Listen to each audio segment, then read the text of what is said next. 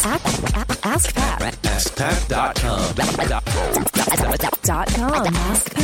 AskPat.com.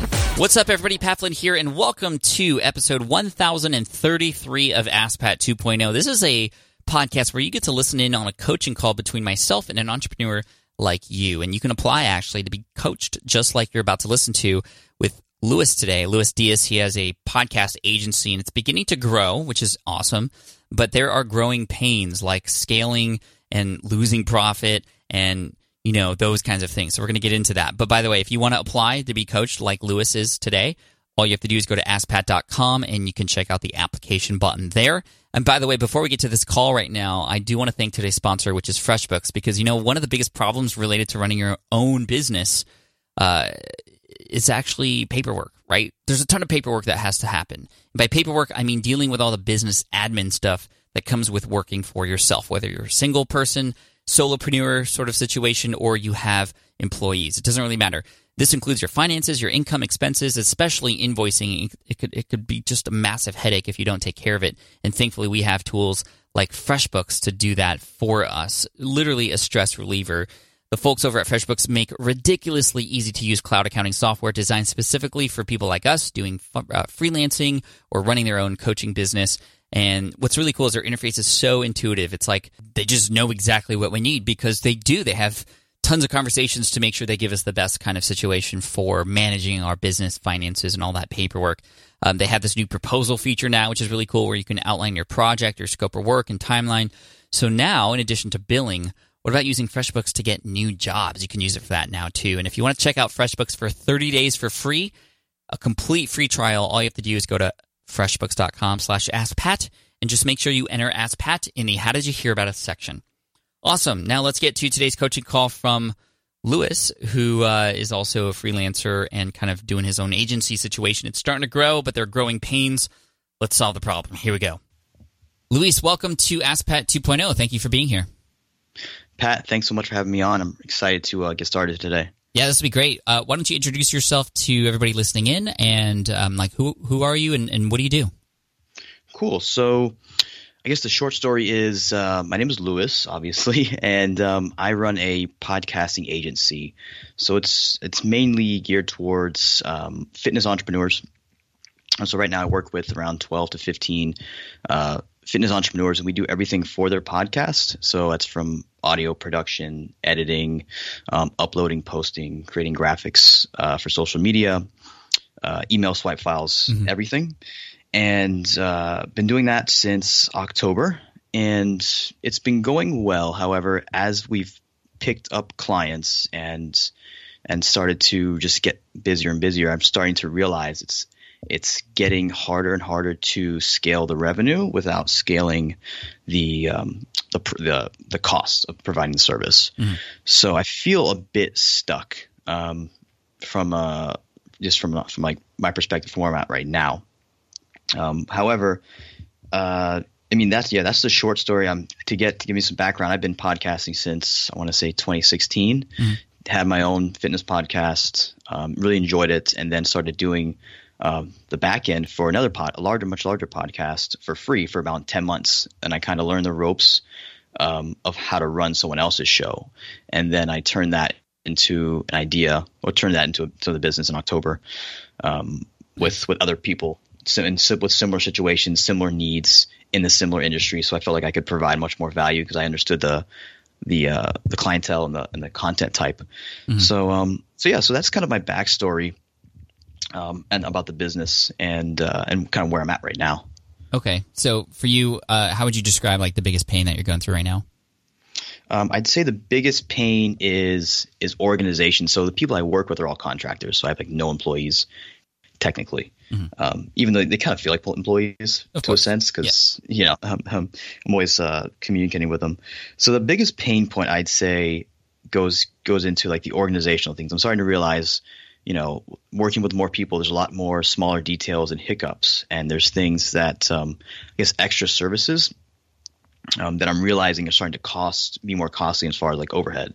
So a few weeks ago, I moved to Ontraport for just like customer service software just to upgrade that system. So that was a big expense. So I'm starting to realize that a lot of the little things are starting to eat away at my profit margin, which obviously when I was a solopreneur doing this on my own with like 3 or 4 clients, it was the money I was charging, which right now I charge. So now I charge $750 per month. Back then when I had a few clients, and I was only doing myself and there's not really much overhead, the revenue seemed good. Right. But now it's starting to catch up, and I'm starting to realize, like I have to raise my price, but I also want to be able to provide, 10x the value, or else it's not for me. I don't feel like it's easy to command a high price, obviously, if you're not, really, really over delivering on the value. For sure. Pricing is where I wanted to start, which I'm glad you mentioned. I was going to question you on the pricing based on what I know with podcasting, and $750 is a good amount of money, but I think for what you're offering, and it sounds like this is justified. You're not just raising the price to raise the price. You're raising the price because this is how you're going to continue to grow and better serve your audience. Is there any resistance to raising the price, or is that something you knew that you just needed to do? Coming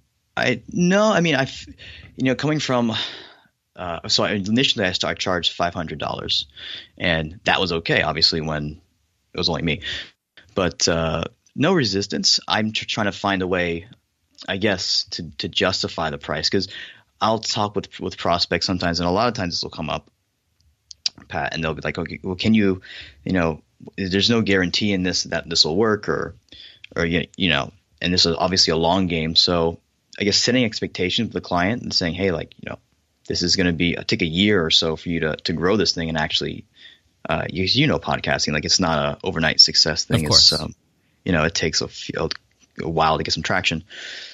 So I think that's a hard sell initially, even though they coming on the phone, they already know the value, or else they wouldn't of podcasting, or else they wouldn't be there. Yeah, that's interesting that they're kind of.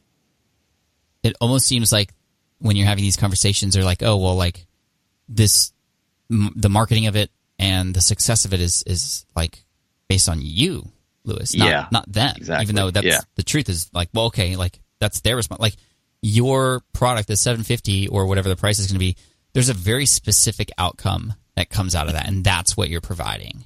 Right. And perhaps this is actually a good opportunity, like, okay, well, that's the base price to get the podcast up and running and have it continue to run for you, again, so that you don't have to do those things. But we also offer or partner with these other things, or we offer these other services that can help make it even more likely that it will get in front of more people, and it will, those become other offerings. Like, I think that for podcast services, a lot of times it's just simply the upkeep of the show, and everything else is the other person's responsibility. So it's interesting that they're bringing into the conversation I don't know if this is going to work out, or the marketing. Like, that's not your job. Exactly.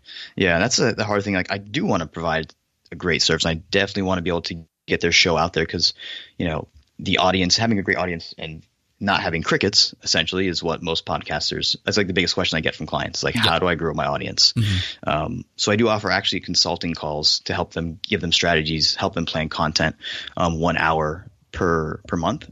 And not every entrepreneur or every one of my clients takes me up on it, but the ones that do, I find that they don't implement, obviously, because they're busy, right, as well as they could. So yeah, that's another thing. I'm really looking to figure out, like, what's the higher tier package I could offer and provide more value to them, while not scaling the expense at the same time. Just trying to create that separation between more overhead and profit. Right. And I don't know if we can determine what that is today. That's going to be a lot, largely based off of your clientele and what they want, and those kinds of things. I mean, you could offer for people who have product and merch, a website that works in conjunction with their podcast page that includes, Shopify, and, you could offer them those services as well. I mean, you're creating a full-on, not just, the podcast is just one part of it, but there's other aspects to the podcast that can help them serve their business, like the merch and, all those kinds of things, the marketing of it, and, getting on stage, or, booking guests and other things that can go along with it that would justify a much higher price point at like a top tier package, which could then frame and anchor, the quote lower price packages which would make you allow you to charge even more. So I think you should definitely raise the price for one, and that'll help you obviously with your profit margins. But I think another part of it is like how well are you feeling with the management of your team, your contractors? I know personally that when I was a solopreneur, it was so nice because I didn't have anybody else to worry about but myself, and so my results were reflected on me and me alone.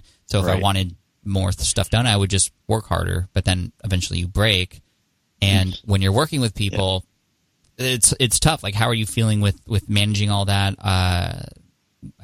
Like, where's your head at with all that? Great question. That's like my next biggest thing. Because obviously, I have people in the Philippines, I have people in Europe that work with me. So it's trying to like the communication and trying to be a leader has been a huge change. So now I have worked with like 5 or 6 people. So trying to be a leader in all this is also a big challenge coming from being a solo operation.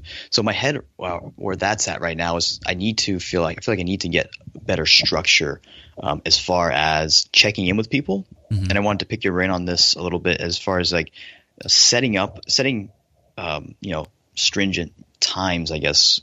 How would you go about setting up that with contractors so that you can check in and make sure, okay, this is getting done, that's getting done, and things are kind of moving along as they should. Yeah, I mean, honestly, at this point in my business now, because I've been doing it for a while, I don't worry about those things because I have a person that worries about those things for me, right? Like a project manager. Right. That's their responsibility, and that alleviates a lot of weight off of my shoulders because then I can focus on more the relationship building or the big idea things, and I don't have to worry about being in the weeds there. Now, you're not likely there yet. Maybe you are. Maybe one of the contractors, you can have them step up and kind of take that role as sort of lead production manager, and all the other ones are kind of the smaller ones under them who report to that person, and that person's the only one that you talk to. It could be set up that way in the future, and maybe that's something to strive for. But in the interim, I know that one thing that really helped me was being very clear with setting those expectations up front with how I wanted to feel comfortable knowing that things were getting done, right? So for a while, it was like a daily report that person was responsible for sending to me on everything that they had gotten done and completed. That way I can make sure that things were moving. And then a little bit over time, I started, after I got to know some of my contractors initially and realizing that, yes, they were always doing good work. And then I wanted to give them a little bit more freedom. So as opposed to just, hey, tell me every single thing you want me to do, I would go, well, here are our goals. Like, you find ways to solve this problem.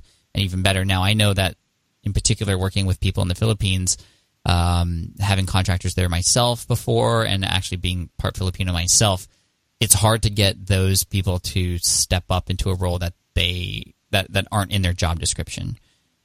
So where you can really benefit from that is having the SOPs be really, really detailed and to the point so that there are no room for questions. It's like, this is how we do it, and this is how it gets done.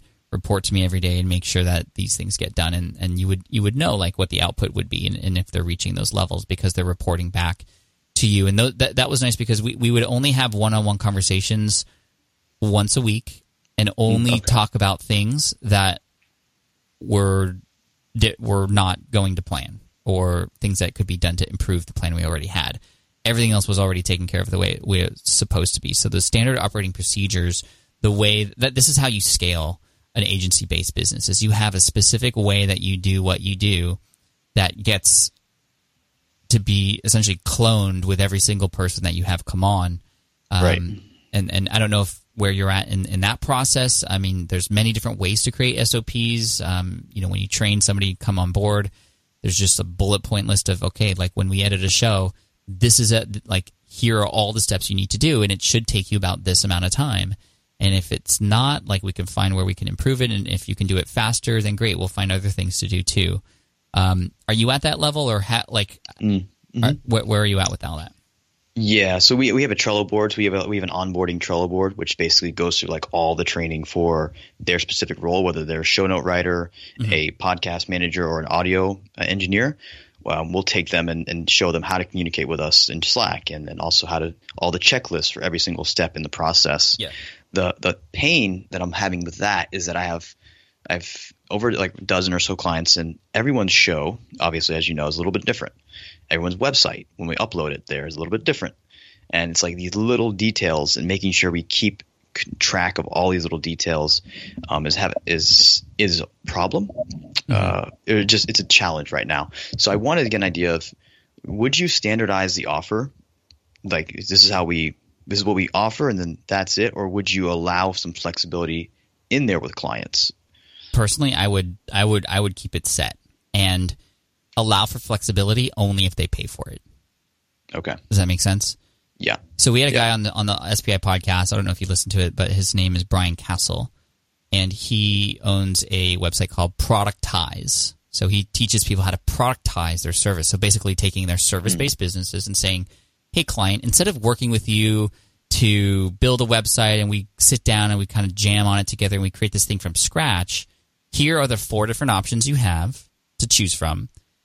Which one do you want? And anything additional beyond this, you're going to have to pay for. And that way, it's very clear which product is working, which one is most popular, and the products are based off of what he knows. So for example, he was helping build websites for people, just all kinds of people.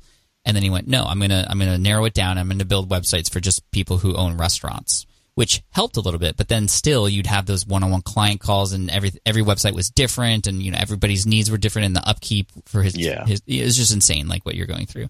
And then he said, okay, you know what? We're just gonna create like 3 different versions of websites, and it's already gonna be like pre-done and very simple to manage and be done with.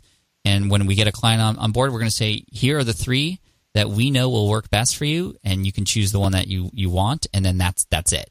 And if you want like the super fancy menu that will take some time to upkeep and requires my team to come in every single month and do it in a way that's different than these 3 things, well, then you're going to have to pay a little bit more each month to kind of justify and offset those costs. And that it's a different kind of business. It's a productized service, but if you know that there are certain things that are just the same every time, then just make those the product, and anything addition is the add-on, and would help with those additional kind of like non-normal costs. Right. Yeah. Because that's exactly what I need to do. Because it's been a headache. Because I would imagine like show notes are going to be different for everybody, right? Because it's not. Yeah. And there are other elements too. So you could say, here's our standard operating procedure, and this is what it costs to do these things in this kind of way. Anything that's different and off of this, it's going to come with a price, because, and it's not just because you want to charge more, it's because you have to charge more. Right. Right. Like exactly. you have to, or else your business is going to go underground. Right. Yeah. Simple as that. Right. And what's a person going to say to that? Okay. Well, they're going to say, okay, well then don't do it that way. Like, I'll do it the normal way, or I have to do it this way. So yeah, I'll give you more money to do that. Gotcha. Yeah. That's gonna. Yeah. I'll get started on that tomorrow. My next, I'd say pain point, or not pain point. It's an opportunity I've seen arise, but I don't know really how to capture it. Okay. And that's I've seen all these other companies that do this. That is, guesting. So finding other podcasts for people who may not have a podcast to get on. So people start to know that I have my hand in a lot of shows, and I'm friends with a lot of podcast hosts. So they're starting to not intentionally, but just reach out to me and ask me, hey, like, think you can help me get on this person's show, or how do I get on more shows? Yep. And so I see a big opportunity there, especially if I'm very niche in my industry, the fitness industry. Absolutely. So I'm trying to figure out, like, I don't know how I can, because obviously I can't guarantee, from my perspective, I can't guarantee essentially that they'll get on the show. I can give them an email intro, and I can, put write about them in a good light. But I just wanted to get your thoughts on that. If there's a product there, or if there's a way to make that into something that provides value for them and the podcaster. Yeah, I mean, it can be a win all around, right? Because if you have somebody who wants to get on another show and they would provide value to that other interviewer, then you're basically just the middleman who's going to benefit from marrying the two together. And right. It could work on both ways. It could work on a podcaster who's looking for great guests, and great guests, and vice versa, right? So you could become that hub, and there are services out there like Interview Valet and a number of others that do work, and those businesses have been around for a while. So I'm guessing that they're working. But having it be very niche specific is a unique angle, and I've never heard of anything like that. And I think it might be worth exploring. And the nice thing about a business model like that is you can just try it once and see if you like it and see if it makes sense. And if it's great, then you can begin to productize it and systemize it. And if not, you can just be like, all right, that worked once and it was weird, and I'm not going to do that again. So you can just try that out. Like, that's the beauty of that kind of business. You don't have to build out a full infrastructure to make it happen. It's just connections. So right. You can just try it and see. And you can even go to a buddy and go like, hey, you know what? I have these. I know you're looking for podcasts, and I'm helping provide service to other fitness influencers out there to get on big shows. Like, how much would you pay me to have to make a connection? And you would only pay me if you got on the show, kind of thing. It's an angle I never even thought of. Yeah, just like if you don't get on the show, you don't have to pay anything. Right. This is risk free. Okay. Yeah, that's a huge one. And you might get pushback like, wait, you want me to pay you? Right? In which case you would have to know how to answer that, right? True. So just doing it is going to teach you, this is like what I need to know and how it's going to work out. And like, it would just tell you what to do next and allow you to validate that you would want to keep going or not. Right. Got it. So this is funny because this actually happened today. So I spent around three hours or so and I think this goes back to probably your project manager answer. And I think I have someone in that role ready now. It's just a matter of setting the right. Exactly. Yeah. Formalizing the process.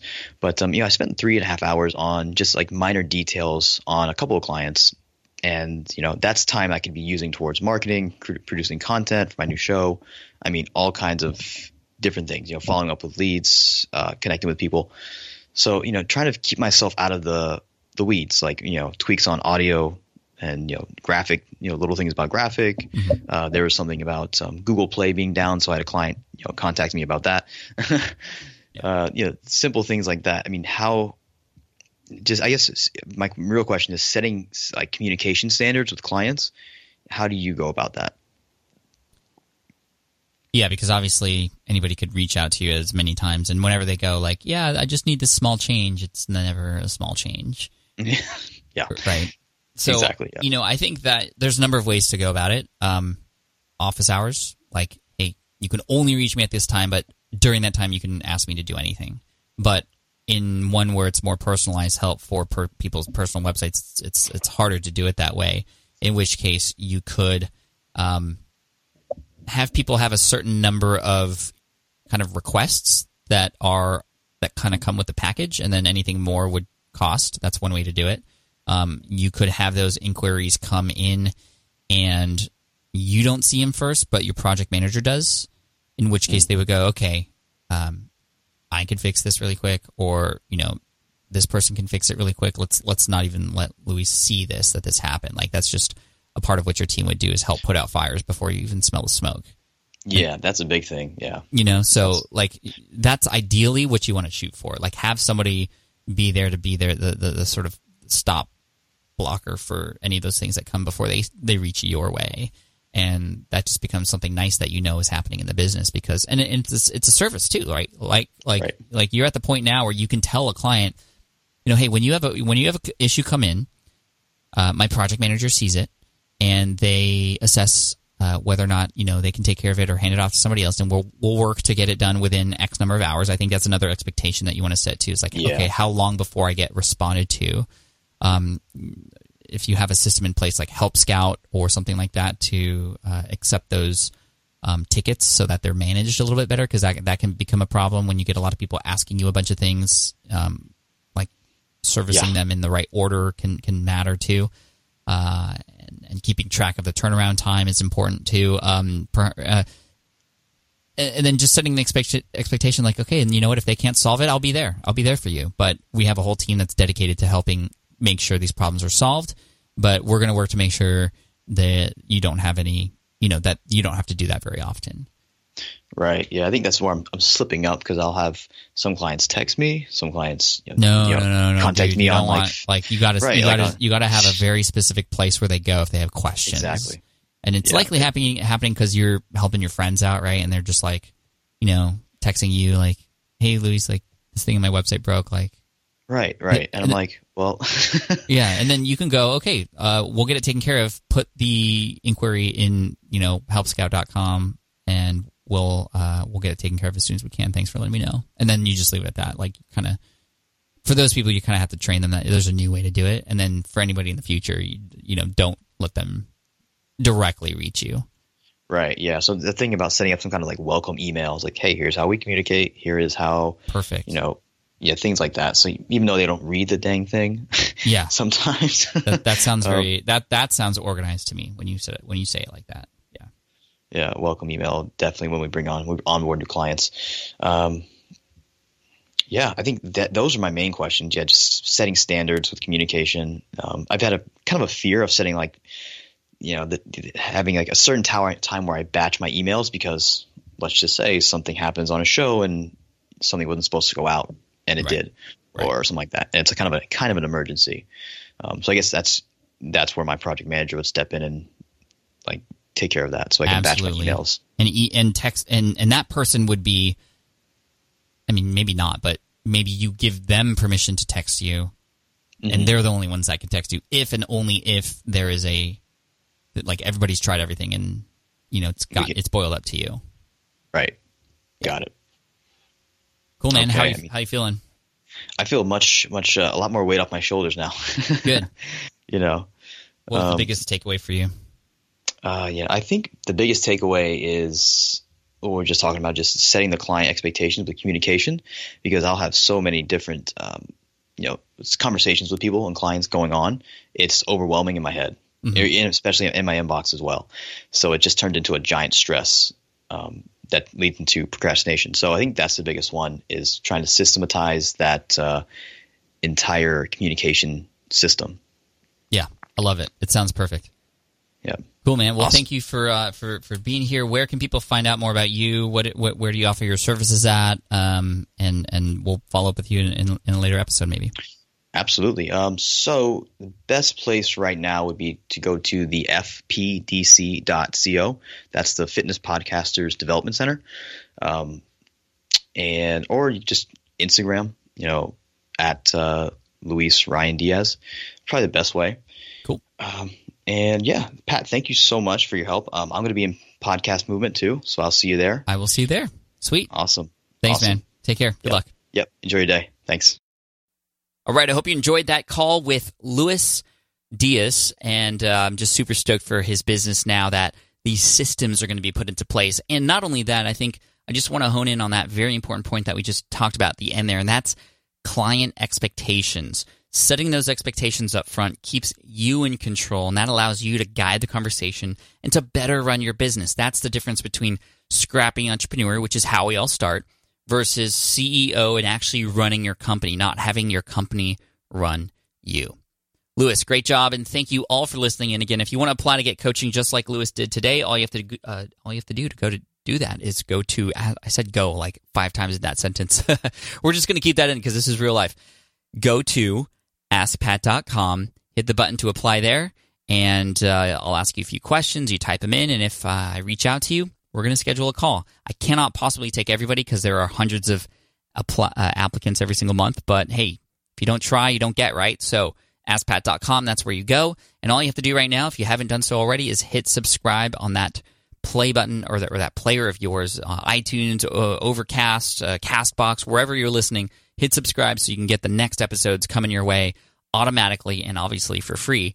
And do that now, and we'll all be happy. So thanks again. I appreciate you, and I look forward to serving you in the next episode of Ask Pat 2.0.